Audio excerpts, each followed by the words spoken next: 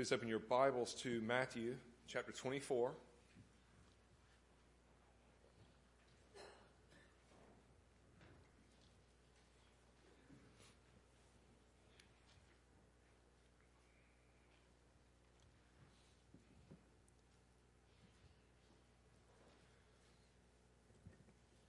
Matthew chapter 24. We have spent already now 2 weeks in chapter 24.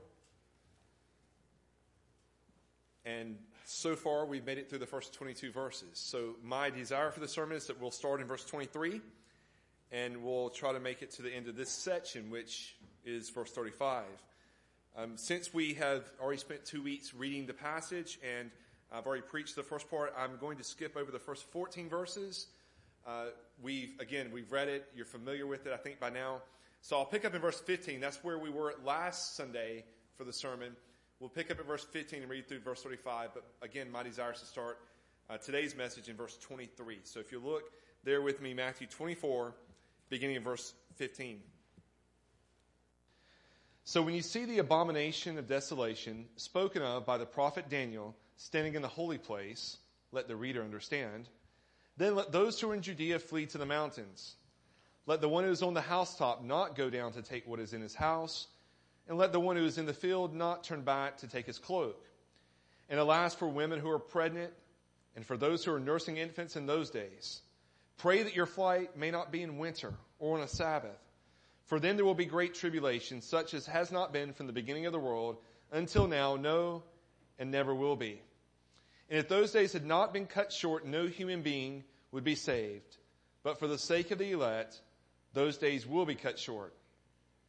Then, if anyone says to you, look, here is the Christ, or there he is, do not believe it. For false Christs and false prophets will arise and perform great signs and wonders, so as to lead astray, if possible, even the elect. See, I have told you beforehand.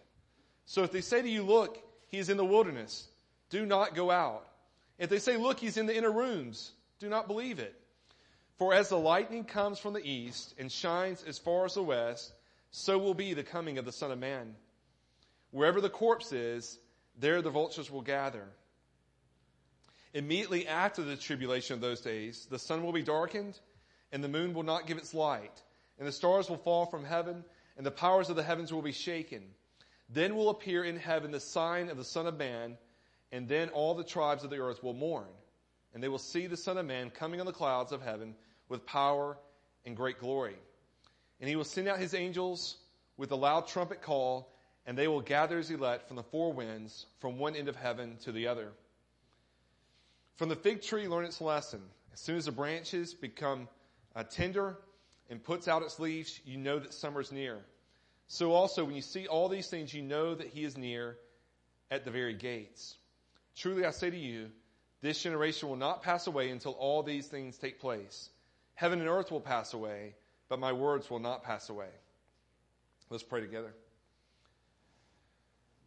Dear Heavenly Father, we again acknowledge just how needful we are of your help here in understanding your word, and we pray that your Spirit would make clear the meaning of your word as people hear what's preached, as they receive it, that what they would receive and what they'd hear and understand of the passage would be what's true and what you intended originally.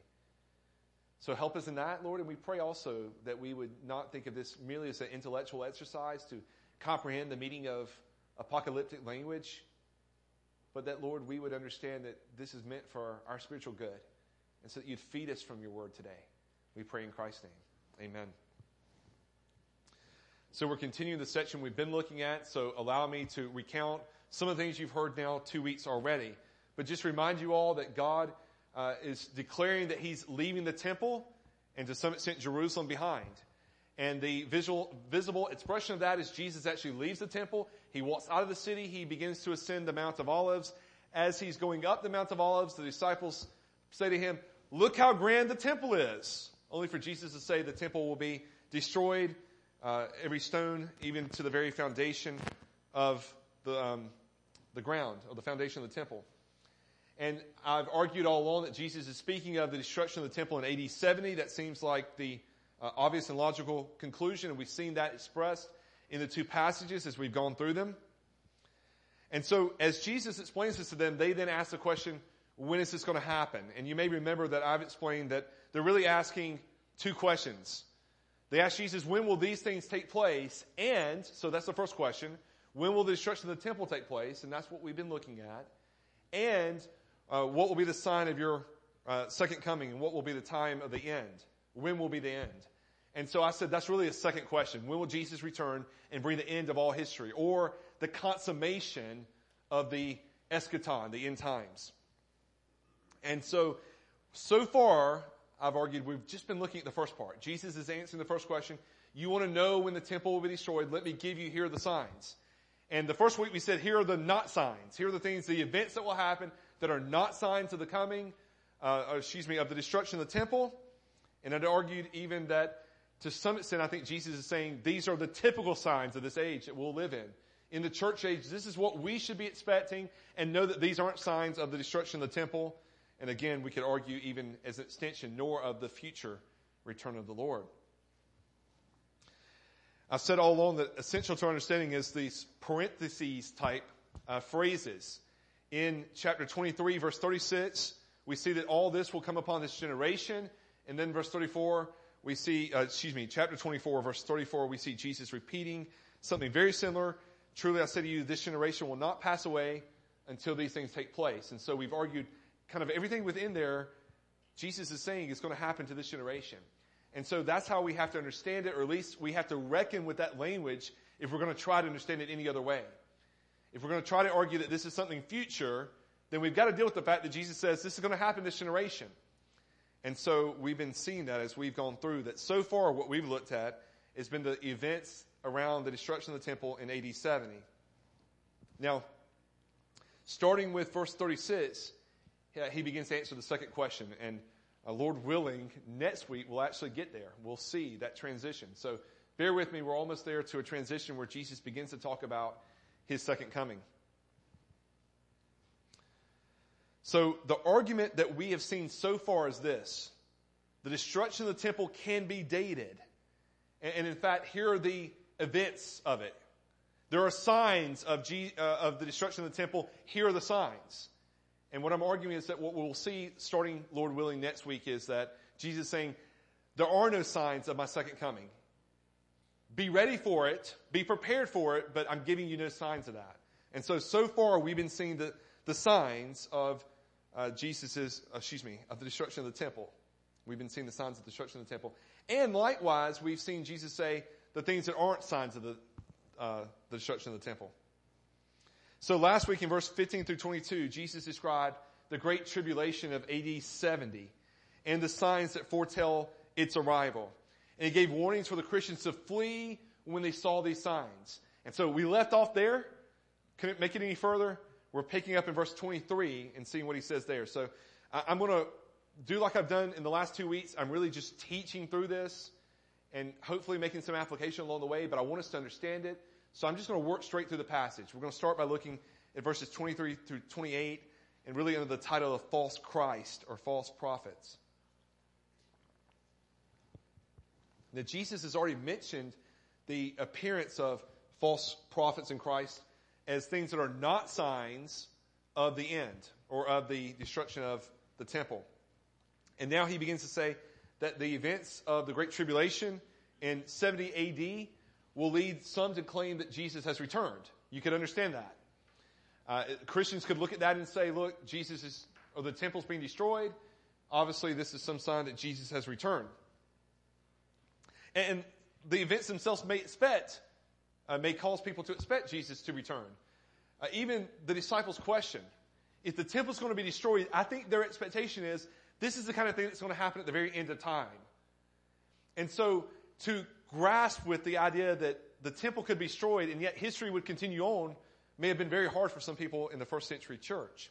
And so when you see something as catastrophic as what's happening, it would be easy to associate what happened in AD 70 with the full understanding of the eschaton and the consummation of that.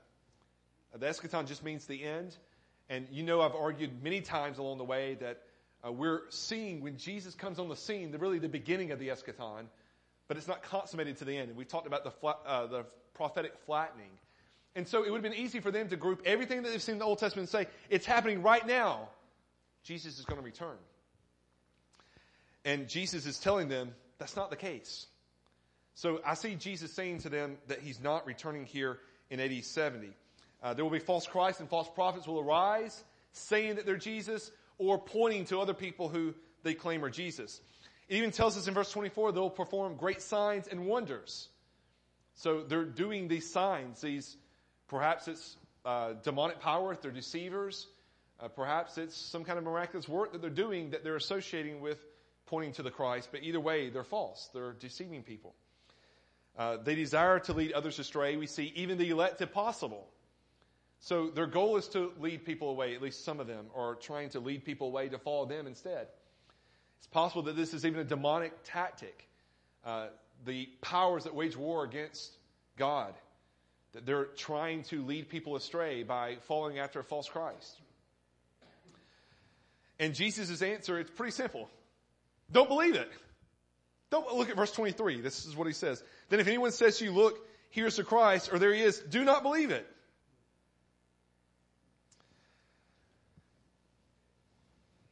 He goes on even further. In verse 26, he says, if they say to you, look, he's in the wilderness, what do? You don't even go out there. If they say he's in the wilderness, don't even go out there. Don't waste your time hiking out there because I'm not there. Or if they say to you, or if he says to you, I'm in the inner rooms, or I'm in the inner room, he says, do not believe it. A repetition of what we saw in verse 23. And so Jesus 3 times in various ways says, don't believe it, don't be deceived, don't even pursue it. Don't go out to see or follow these false Christs or these false prophets. And so Jesus is giving very good instruction here. There will be people, and there will even be reasons why you might think that I returned, but I haven't. So if someone says I returned, don't go out. Now Jesus is speaking of the events of AD 70, but if you'll allow me to make some application for a second, the same can be said today. The same is still true. And we're going to argue why in a minute. But if you have people today, wherever they may be, primarily television is how you're going to be exposed to them, because that ought not be here in this church, I hope. But if you have people on the television saying, here's the signs that Jesus is coming back, or here's the year that Jesus is coming back, or even pointing you to someone who they think is the Christ or the Antichrist, don't believe it. So that's just my application to say, stay off of TBN, sorry. But there's probably other stations, there's probably other people, but I mean, at least the impression I get is that they're focused upon this idea that we're going to tell you when Jesus is coming back. Avoid such things. If Jesus says, don't even go out to the wilderness, our application today may be, don't even turn that channel on. Don't waste your time. Don't look there. You're going to be deceived. And we can extend beyond television. Man, there are probably thousands of websites that you can find now that are this very thing. People claiming to be false Christ, or people telling you when Jesus is going to return. Don't be deceived. Don't even go there. Don't even look those websites up. Don't waste your time with false teachers, false Christ, false prophets. So I managed to get some application in already. You remember that when we get to the end. I told you that most of this is teaching, but I do think there's application for us in all this.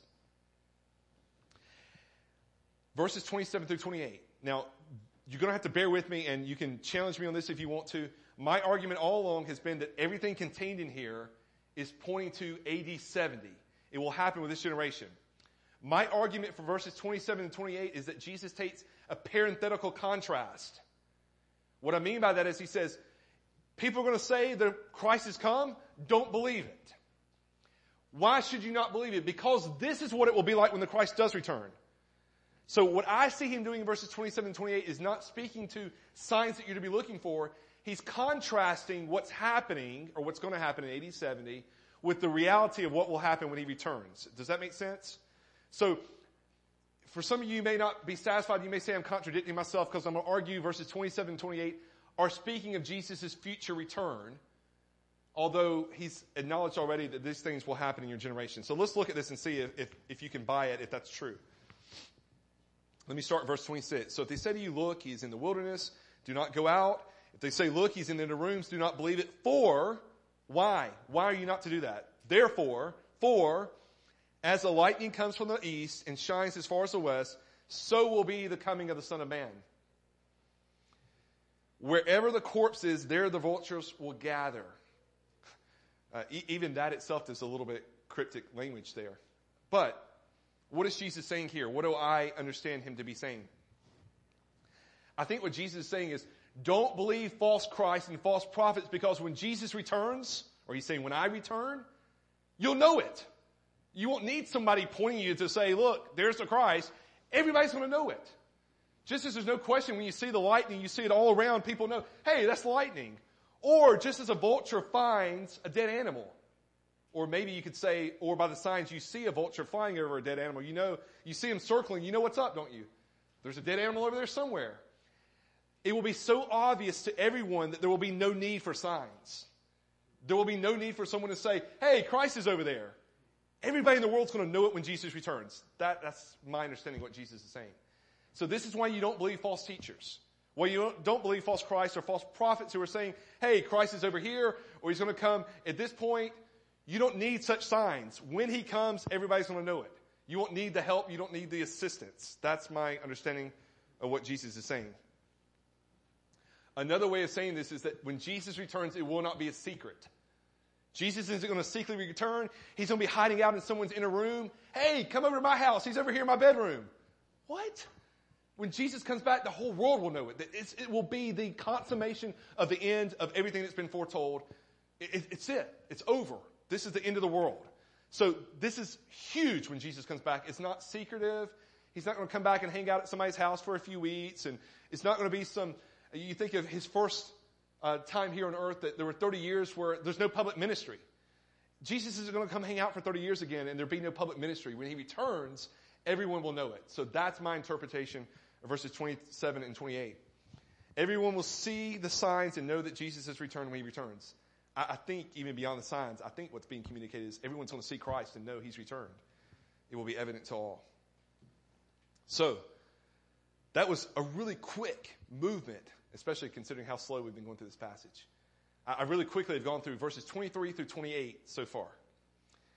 Now, believe me, maybe you will, maybe you won't, but believe me when I say that so far we made it through the first 28 verses of chapter 24, and that's the easy part.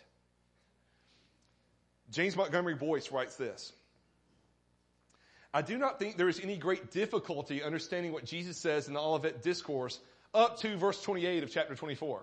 So no great difficulty. I've been sweating it for weeks, but no great difficulty so far. He's warned the disciples about disruptive world events that will not be signs of his return, and he has predicted the fall of Jerusalem, which, though an exceptionally traumatic event, would be merely another example of the kind of tragedies that will occur throughout history. But the easy part is over. Thanks, right? Now we come to the part of the discourse that has given the most trouble to Bible students and commentators. So we'll read verses 29 through 31, and we're going to talk about it, but that's the part he's speaking of that's been the most difficult for people to interpret. Let's look there again. Immediately after the tribulation of those days, the sun will be darkened, and the moon will not give its light, and the stars will fall from heaven, and the powers of the heavens will be shaken. Then will appear in heaven the sign of the Son of Man, and then all the tribes of the earth will mourn, and they will see the Son of Man coming on the clouds of heaven with power and great glory, and he will send out his angels with a loud trumpet call, and they will gather his elect from the four winds, from one end of heaven to the other. So this is the part he's speaking of that's hard to interpret. I'm going to do something I rarely ever do, and it's this. I'm going to present two views for you, partly because I'm not fully convinced of either one. I see why people could argue for either one. So my desire is to present two views for you that I think are both possibilities. In fact, I think, as far as I can understand, these are the two possibilities. I don't see any other good alternatives. And I'm going to present them and share with you as well. Here are the challenges today. Here's why here's the problems that people see with each view. And I may lean toward one, but I'm really not going to argue for one or the other. I just want you to understand it. So, two ways of understanding of this. Let me start first with the difficulties of this section. One difficulty in this section as a whole is verse 29, where it says immediately after the tribulation of those days. The tribulation of those days seems to be talking about what we just seen, the Great Tribulation of AD 70. Those days seems quite specific. And so he's saying what I'm about to describe is going to happen immediately after those days. That's problem number one. The second problem is understanding what does it mean, or what is the meaning of the coming of the Son of Man? What does that phrase mean? And then the third problem or struggle is verse 34, when it says that these things will happen during the lifetime of this generation. How do we understand these things? So how you answer those three questions will probably determine which view you prefer, which view you think is correct. But those are the three challenges. He says that this will happen immediately. He says that he speaks of the coming of the Son of Man, and what does that mean exactly? And then thirdly, how is this going to happen during the lifetime of this generation, or does it? And if it doesn't happen during the lifetime of this generation, how do we exclude that from what's said in verse 34? Okay, so those are the challenges. The two positions I'm going to present, these are probably pretty simple. You probably could guess already. But either this is speaking of Jesus' second coming, or it's speaking of something that happened in AD 70. Those are the two possibilities I'm going to present. I'm going to show you both of those and kind of explain the weaknesses of each. So first, I'll argue for or present the position that this is speaking of Jesus' future second coming. This is something, arguably, that it's saying it didn't happen in AD 70. This is happening in some time yet that hasn't happened, some future time. So in some ways, that forms a natural continuation of verses 27 through 28. Jesus has just said, there will be false Christs, there will be false prophets, and then he says, but when I come, it will be obvious to all. And immediately after the tribulation, and then he begins to describe his second coming. You can understand why that might make sense. There's a logical flow there. He just spoke of his second coming. Maybe he's continuing to talk of his second coming. So if you were to take that view, you would almost view that as a continuation of 27, 28, part of the parentheses that doesn't fall under the things that will happen in this generation. Jesus is speaking of his second coming and making a distinction between this time and that time. Another advantage of this view would be that the coming of the Son of Man would mean the same thing in both passages, both verses. So when he speaks of the coming of the Son of Man in 27, 28, it means the same thing when he says it in 29 through 31. So if we take the coming of the Son of Man to be his second coming, and he repeats it here in this passage, then the argument would be he's still speaking of his second coming and not anything before that. Now the greatest difficulty is probably obvious, isn't it? It says immediately and this generation, the two things I presented before, the two problems. This view has the hardest time dealing with that. So how do we address the fact that it says immediately after the tribulations of those days? How do we understand that? And how do we understand the fact that he says it will happen during this generation? Well, especially as we move to what we'll begin looking at, Lord willing, next week. Chapter 24, beginning of verse 36, all the way through chapter 25, verse 30, seems to describe a period of a long waiting in between Jesus' first and second coming. We'll be waiting a while before he comes. And so, how do we deal with it being immediately after those days, if it's speaking of something future? Here's the response to that I found. If we think it's the second coming, then immediately after those days speaks not to the specific tribulation of AD 70, but the typographical, or however you want to say it, the typological suffering that happens during that time. In other words, the tribulation of those days is the tribulation of the church age as a whole. Okay, that's how they would explain it. One difficulty with that is that really means nothing if you say immediately after the tribulation of those days, if those days extend for 2,000 years of tribulation, and it only ends when Jesus returns, then of course it's immediate. Then it really gives us no dating whatsoever, if that makes sense. So they're arguing that the tribulation of those days refers to the ongoing church age, described really beginning in verse 9, and not to what happened in 70 AD, which is contained in verses 15 through 22. So the entire time between Jesus' ascension and his second coming is what they argue that's speaking of. For example, just to give some names, D.A. Carson and James Montgomery Boyce, both of whom I've appreciated in all I've looked at so far, both of them take this perspective, and they argue for it, and I think they make good arguments for it. Immediately after would then mean that the tribulation will continue right up until the time that Jesus returns. When it stops, Jesus is there. This passage would be a continuation of the description of Jesus' return. I've already said that. The problem with this, what are some problems with this view? Jesus will soon argue that no one knows when he will come, not even him, and no sign will be given. So one question is, does that contradict what Jesus says later? If he says immediately after the tribulations of those days, I'll return, and then he says, but no one knows when I'll return. Well, okay, granted, immediately after the tribulation of those days isn't very specific, is it? But is Jesus giving a hint where later he says there will be no hint or sign given? A second problem is what I've already discussed. Immediately seems to be speaking of 70 AD. You have to stretch the meaning a little bit if you're going to come up with anything other than that. Immediately after the tribulations of those days. What tribulation was he speaking of? Well, the tribulation of 70 AD. And so immediately after, the natural context would say, immediately after what tribulation? Not some future or present even tribulation, but the tribulation of AD 70 would seem to be what he's pointing towards. Mark 13:24, the parallel passage, actually gives it with a little more detail, a little bit more specific. Mark writes, but in those days after that tribulation, it becomes even harder to argue that we're speaking of an ongoing tribulation if it says, but in those days and after that tribulation. What are those days he's speaking of, and what is that tribulation he's speaking of? The natural context of the passage would point us back to AD 70.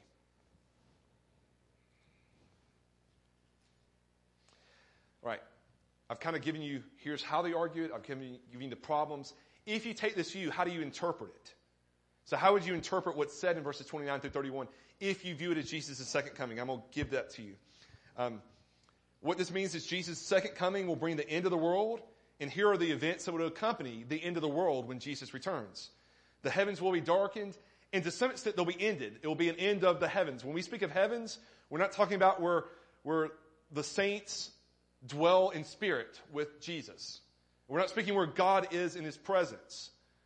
When we speak of the heavens, we're speaking of the stars. You understand that, right? The moon, even the sun, the stars in the heavens, the planets that we see reflected to us. It's going to be darkened, and maybe it can even be argued that those things will pass away altogether when Jesus returns. We know as well, when Jesus returns, that all that will be consumed with fire, and there will be a new earth and new skies. So that would make sense in terms of what's told to us elsewhere of Jesus' return.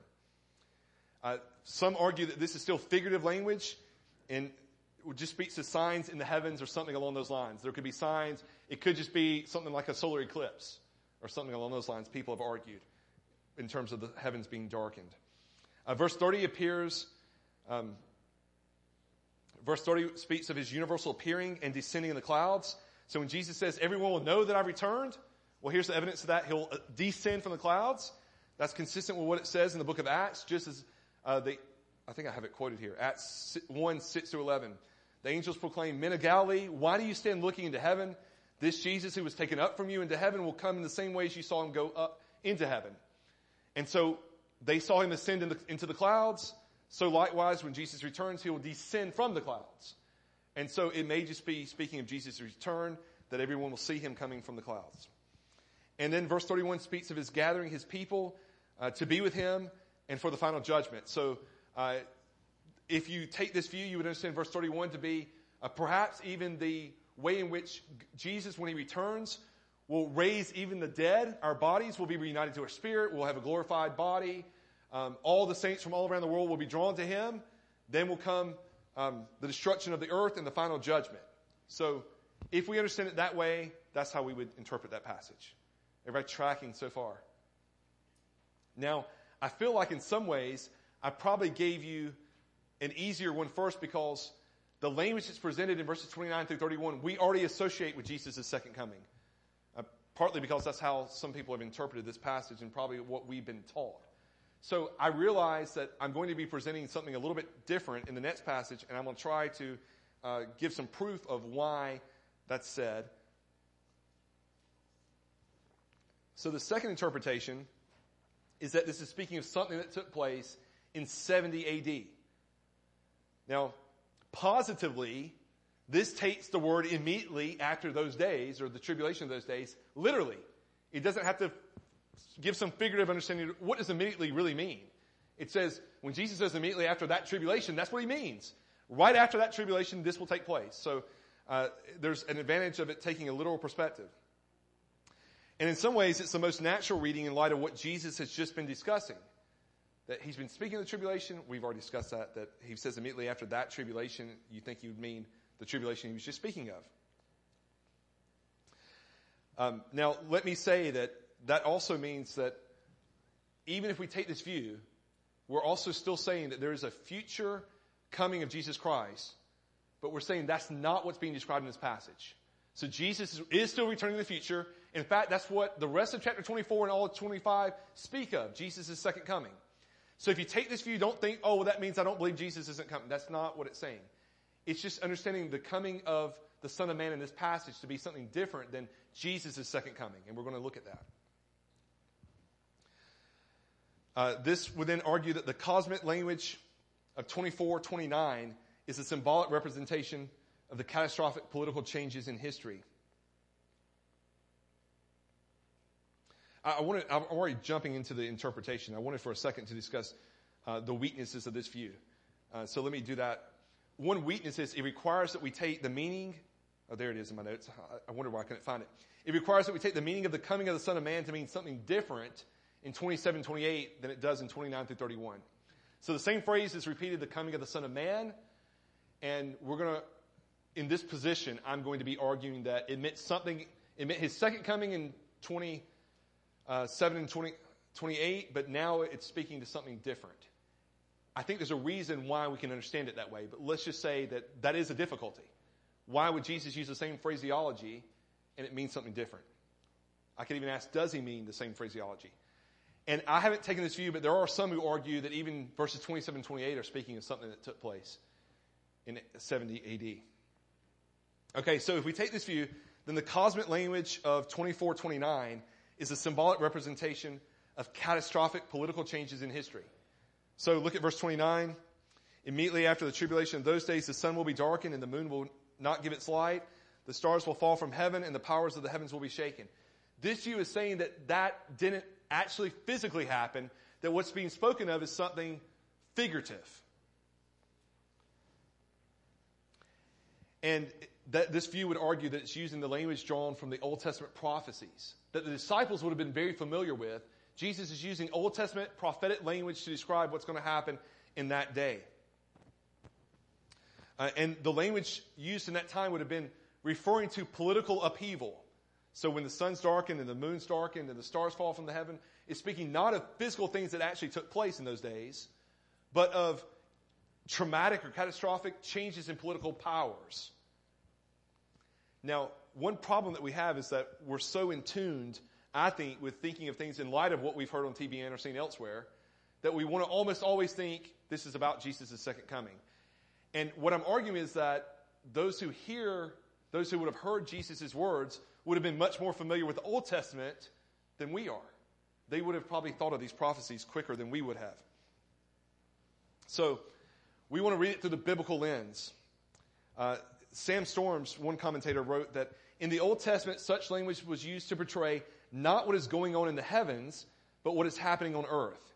Natural disasters, political upheaval, and turmoil among the nations are often described figuratively through the terminology of cosmic disturbances. So I'm going to give you a few examples of that, because my guess is our unfamiliarity with the Old Testament makes us think, and I'm not so sure about that. So here's some examples. When God spoke of his judgment on Babylon, described in Isaiah 13, verses 9 and 10, here's what it says. Behold, the day of the Lord comes, cruel, with wrath and fierce anger, to make the land a desolation and to destroy its sinners from it. For the stars of the heavens and their constellations will not give their light, the sun will be dark at its rising, and the moon will not shed its light. So that is almost word for word what we see told here, and it's speaking of the destruction of Babylon.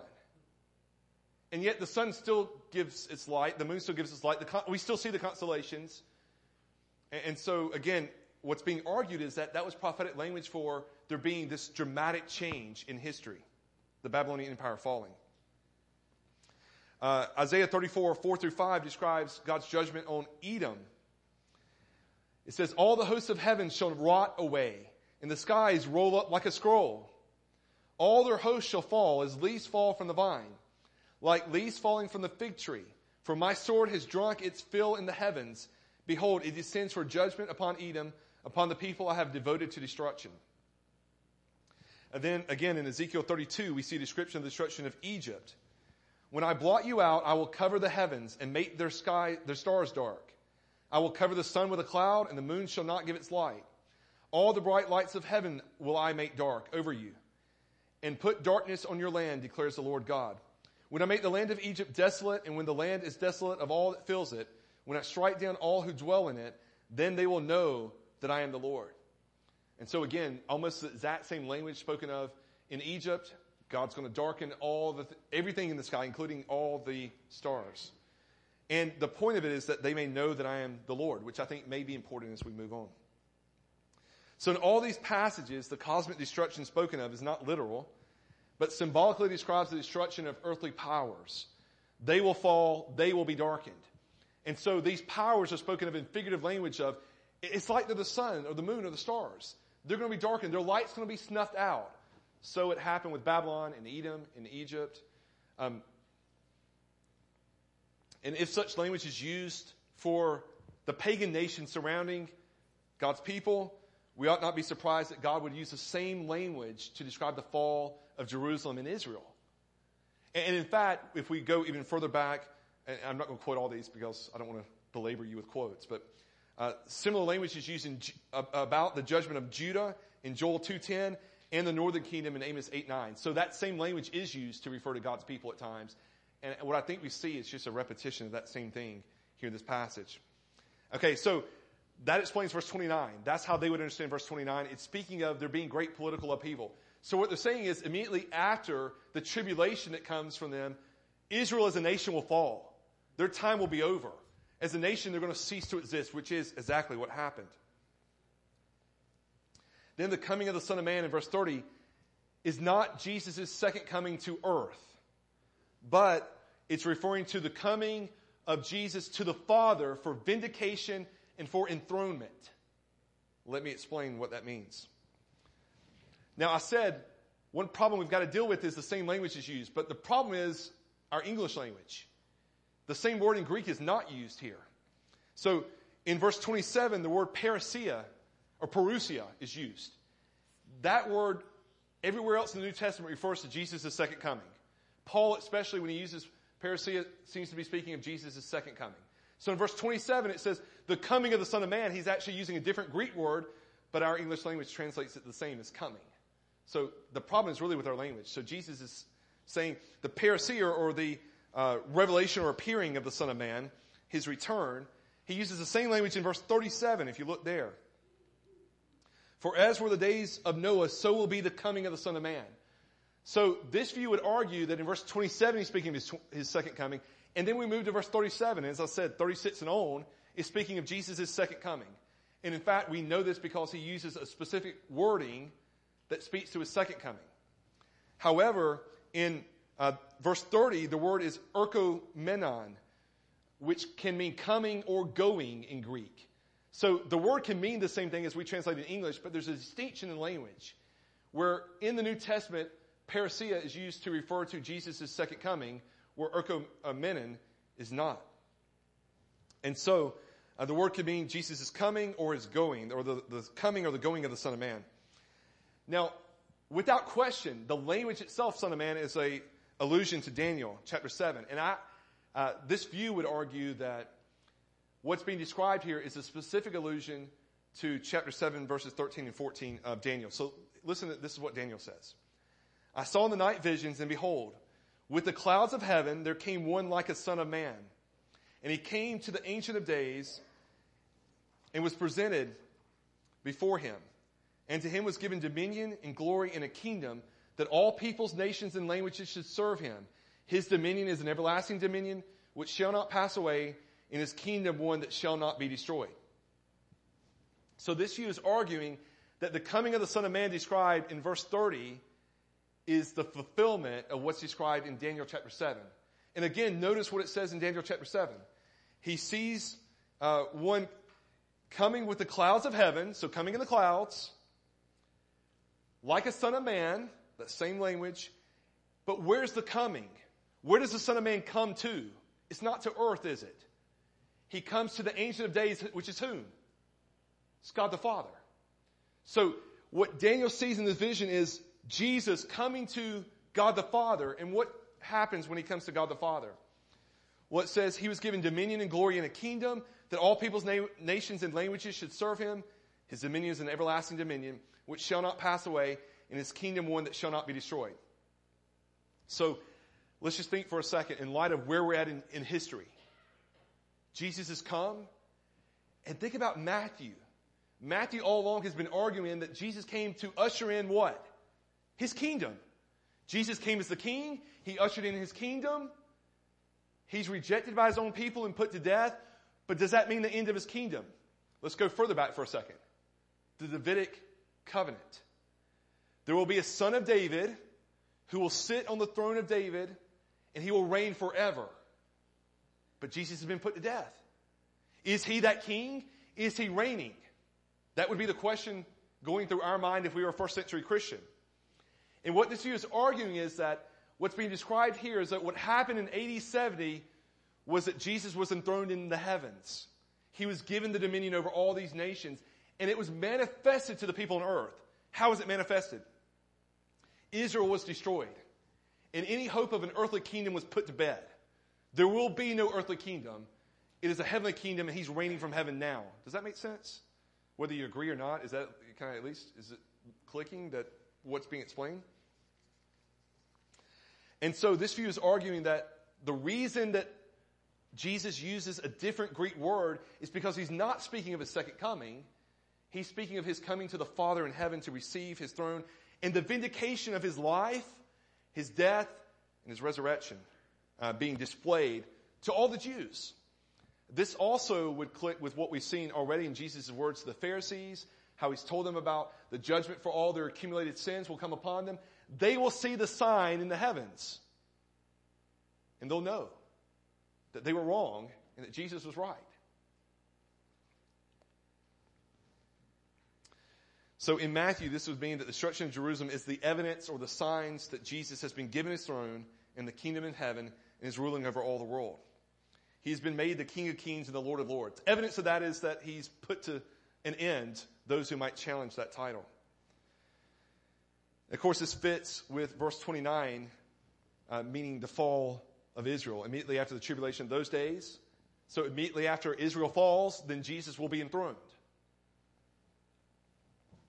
The earthly nation is finished, and Jesus has ushered in a spiritual kingdom over which he will reign eternally to no end. Which also encourages us that Jesus is still reigning now. And that reign, if we have questions of, is Jesus really on his throne?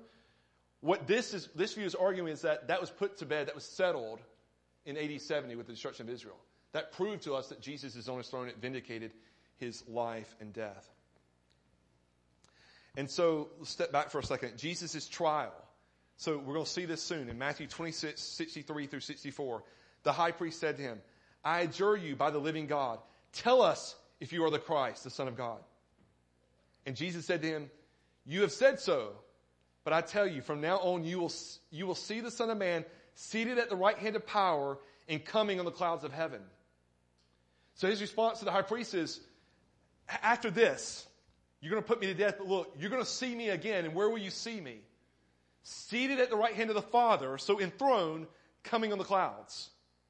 And again, if we understand coming not necessarily as a return, because it'd be awkward if he's sitting on the throne and yet returning, but his coming to the Father, and he's seated on the throne. So his statement is, you're going to see this in your own lifetime. You're going to witness this, which again fits with the view of AD 70 being the time. So Jesus is saying that Caiaphas will witness the events that affirm Jesus' claim that he is the Son of God. Namely, God's judgment on Israel for rejecting him. And to that generation will be displayed that he truly is the Son of Man and God incarnate, and that he's the King that was promised in the Davidic covenant. So let's look again at verse 30. One challenge with verse 30 is, again, difficulty translating from Greek, but we can understand verse 30 literally to mean, then will appear the sign of the Son of Man in heaven. So instead of thinking of it in terms of a sign in heaven of the Son of Man, the sign of the Son of Man, that he is in heaven, that he's reigning in heaven. And then will warn the tribes of the land, and they will see the Son of Man coming in the clouds of heaven with power and great glory. So the destruction of Jerusalem and the temple is a sign that Jesus is in heaven, not necessarily a sign in the heavens, but a sign that Jesus is in the heavens and reigning. And the word translated tribes usually refers to the tribes of Israel in the New Testament. So we could see this as a fulfillment of what was prophesied in Zechariah 12:10-14. And I will pour out on the house of David and the inhabitants of Jerusalem a spirit of grace and pleas for mercy, so that when they look on me, on whom they have pierced. So again, this is speaking of the past tense of what's already happened in Jesus' crucifixion. They shall mourn for him as one mourns for an only child, and weep bitterly over him as one weeps over a firstborn. On that day, the mourning in Jerusalem will be great as the mourning for Hadad Ramon in the plains of Megiddo. The land shall mourn, each family by itself. And so what this view would be arguing is that the mourning of the tribes of the land is the mourning of the tribes of Israel. In that day, they will understand that they messed up. They made a mistake. They crucified their Messiah that they should have put their faith in. It won't necessarily be a mourning of repentance either. It will be them weeping because they see the destruction of their nation and of Jerusalem and of the temple because of their rejection of the Messiah. This could then further be demonstrated by the gathering of God's elect from the furthest ends of the earth in verse 31. So how do you look again at verse 31? How do we understand verse 31 if we think this happened already? And he will send out his angels with a loud trumpet call, and they will gather his elect from the four winds from one end of heaven to the other. Well, I think you guys are probably aware that the word angels in Greek means messenger. So we can translate that as a proper office, the angelic spirits that are serving God as his messengers, or this also used in Greek New Testament to refer to just people who are carrying a message. And so messengers may be speaking of Christians that go out into the world to gather his elect through the spread of the gospel. So if we read that and understand, immediately after these days, here's what's going to happen. Jesus will be enthroned in heaven. He will be reigning as king over all the world. And the gospel will go forth to the very ends of the earth. It's exactly what we see happening right now and what we understand of where Jesus is and what he's doing. So messengers here may be speaking of Christians taking the gospel to the ends of the earth. Those who would share the gospel. It may be speaking of angels who accompany or in some way assist that work. Maybe even as we think of the Holy Spirit that empowers the preaching of the word. But in some form or another, his message will go out, the gospel will go out to the ends of the earth, and God will gather from the four winds his people. Now, I think this is consistent with what we see elsewhere. For example, Matthew 8:11 and 12. I tell you, many will come from east and west and recline at table with Abraham, Isaac, and Jacob in the kingdom of heaven, while the sons of the kingdom will be thrown into the outer darkness. In that place there will be weeping and gnashing of teeth. So what Jesus has already said is that there will be many in Israel who will be cast out into hell, and there will be many who are outside of the kingdom being brought into the kingdom from east and west. And in the parallel passage in Mark, he actually uses all four compass points. He says, and people will come from east and west and from north and south and recline at table in the kingdom of God. So what this view is arguing is that what Jesus is speaking of in terms of people being brought in by the gospel from the 4 points of the compass, Jesus is now saying will be happening because of his reigning in heaven. Now, that also ties in with our understanding of the idea that Satan will be bound, that the kingdom may go forward. Satan is not powerless. Satan still has power, but his dominion has been limited. Think of Jesus. Think of Christians before Jesus came. They were almost exclusively in one small area of Israel. But now that Jesus is seated on his throne, Satan's bound, the gospel's going forth to the very ends of the earth, and Christians are being brought in from all 4 points of the compass into the kingdom to share in that wedding feast. And then the trumpet would refer either to the gospel call, so the gospel being trumpeted out, or it may have reference to the Old Testament Jubilee, in which the trumpet would be proclaimed at the Day of Atonement. So it may be a proclamation, atonement's been made, which really is in some way the gospel. Atonement's been made. Now is the year of Jubilee. Now is the day of celebration, would be how they would interpret that. All right, so I presented two possibilities here. I think there's ways in which we can understand both. There's strengths and weaknesses of both. I think that's a realm in which we're limited because I don't see really any other good perspectives on this, but that's my attempt to explain both views. Maybe you're convinced by one. Maybe you're left more confused than you were before you got here. But there's two presentations of what this may mean and the strengths and weaknesses of those. I know I've already gone kind of long, and the lesson of the fig tree I've already touched on. I don't want to go in great detail here. But the lesson of the fig tree is just saying, know the signs of the coming tribulation in 70 AD so that you may flee and save yourself. Jesus is telling them, going back to what we've already seen in the last sermon, verses 15 through 22, here are the signs of the destruction of the temple. Know the signs. When they're near, you know it's time to flee. So he's saying we know how to judge natural signs, so we ought to know how to judge spiritual signs as well. Verse 33, so also when you see these things, you know that the word he here can be he or it. So in Greek, there's no distinguishing between those. You kind of have to pick that up from the context. And so it may mean that he is near the gates, or it may just be saying it is near the gates, referring to, and I think it's speaking of it. It's neuter, and it's speaking of the destruction of the temple. So you know the destruction of the temple is near when you see the signs that are described in verses 15 through 22. And when you see the signs, you're to flee. And then verse 34, again, we've talked about extensively, but when we have seen these things, or the people who are hearing this will see those things happen in their lifetime. It will happen in their generation. And so, again, we have to reckon with the fact that most of this, at least as much as, apart from the contrast that I presented before, seems to be speaking of the destruction of the temple in Jerusalem and Israel in 70 AD. And then let me just point out that in verse 34 it also says, this generation will not pass away until all these things take place. And then verse 35, heaven and earth will pass away, but my words will not pass away. So what Jesus says here are more permanent than the earth, which is so remarkable. I mean, we think of, in terms of permanence, it seems pretty solid.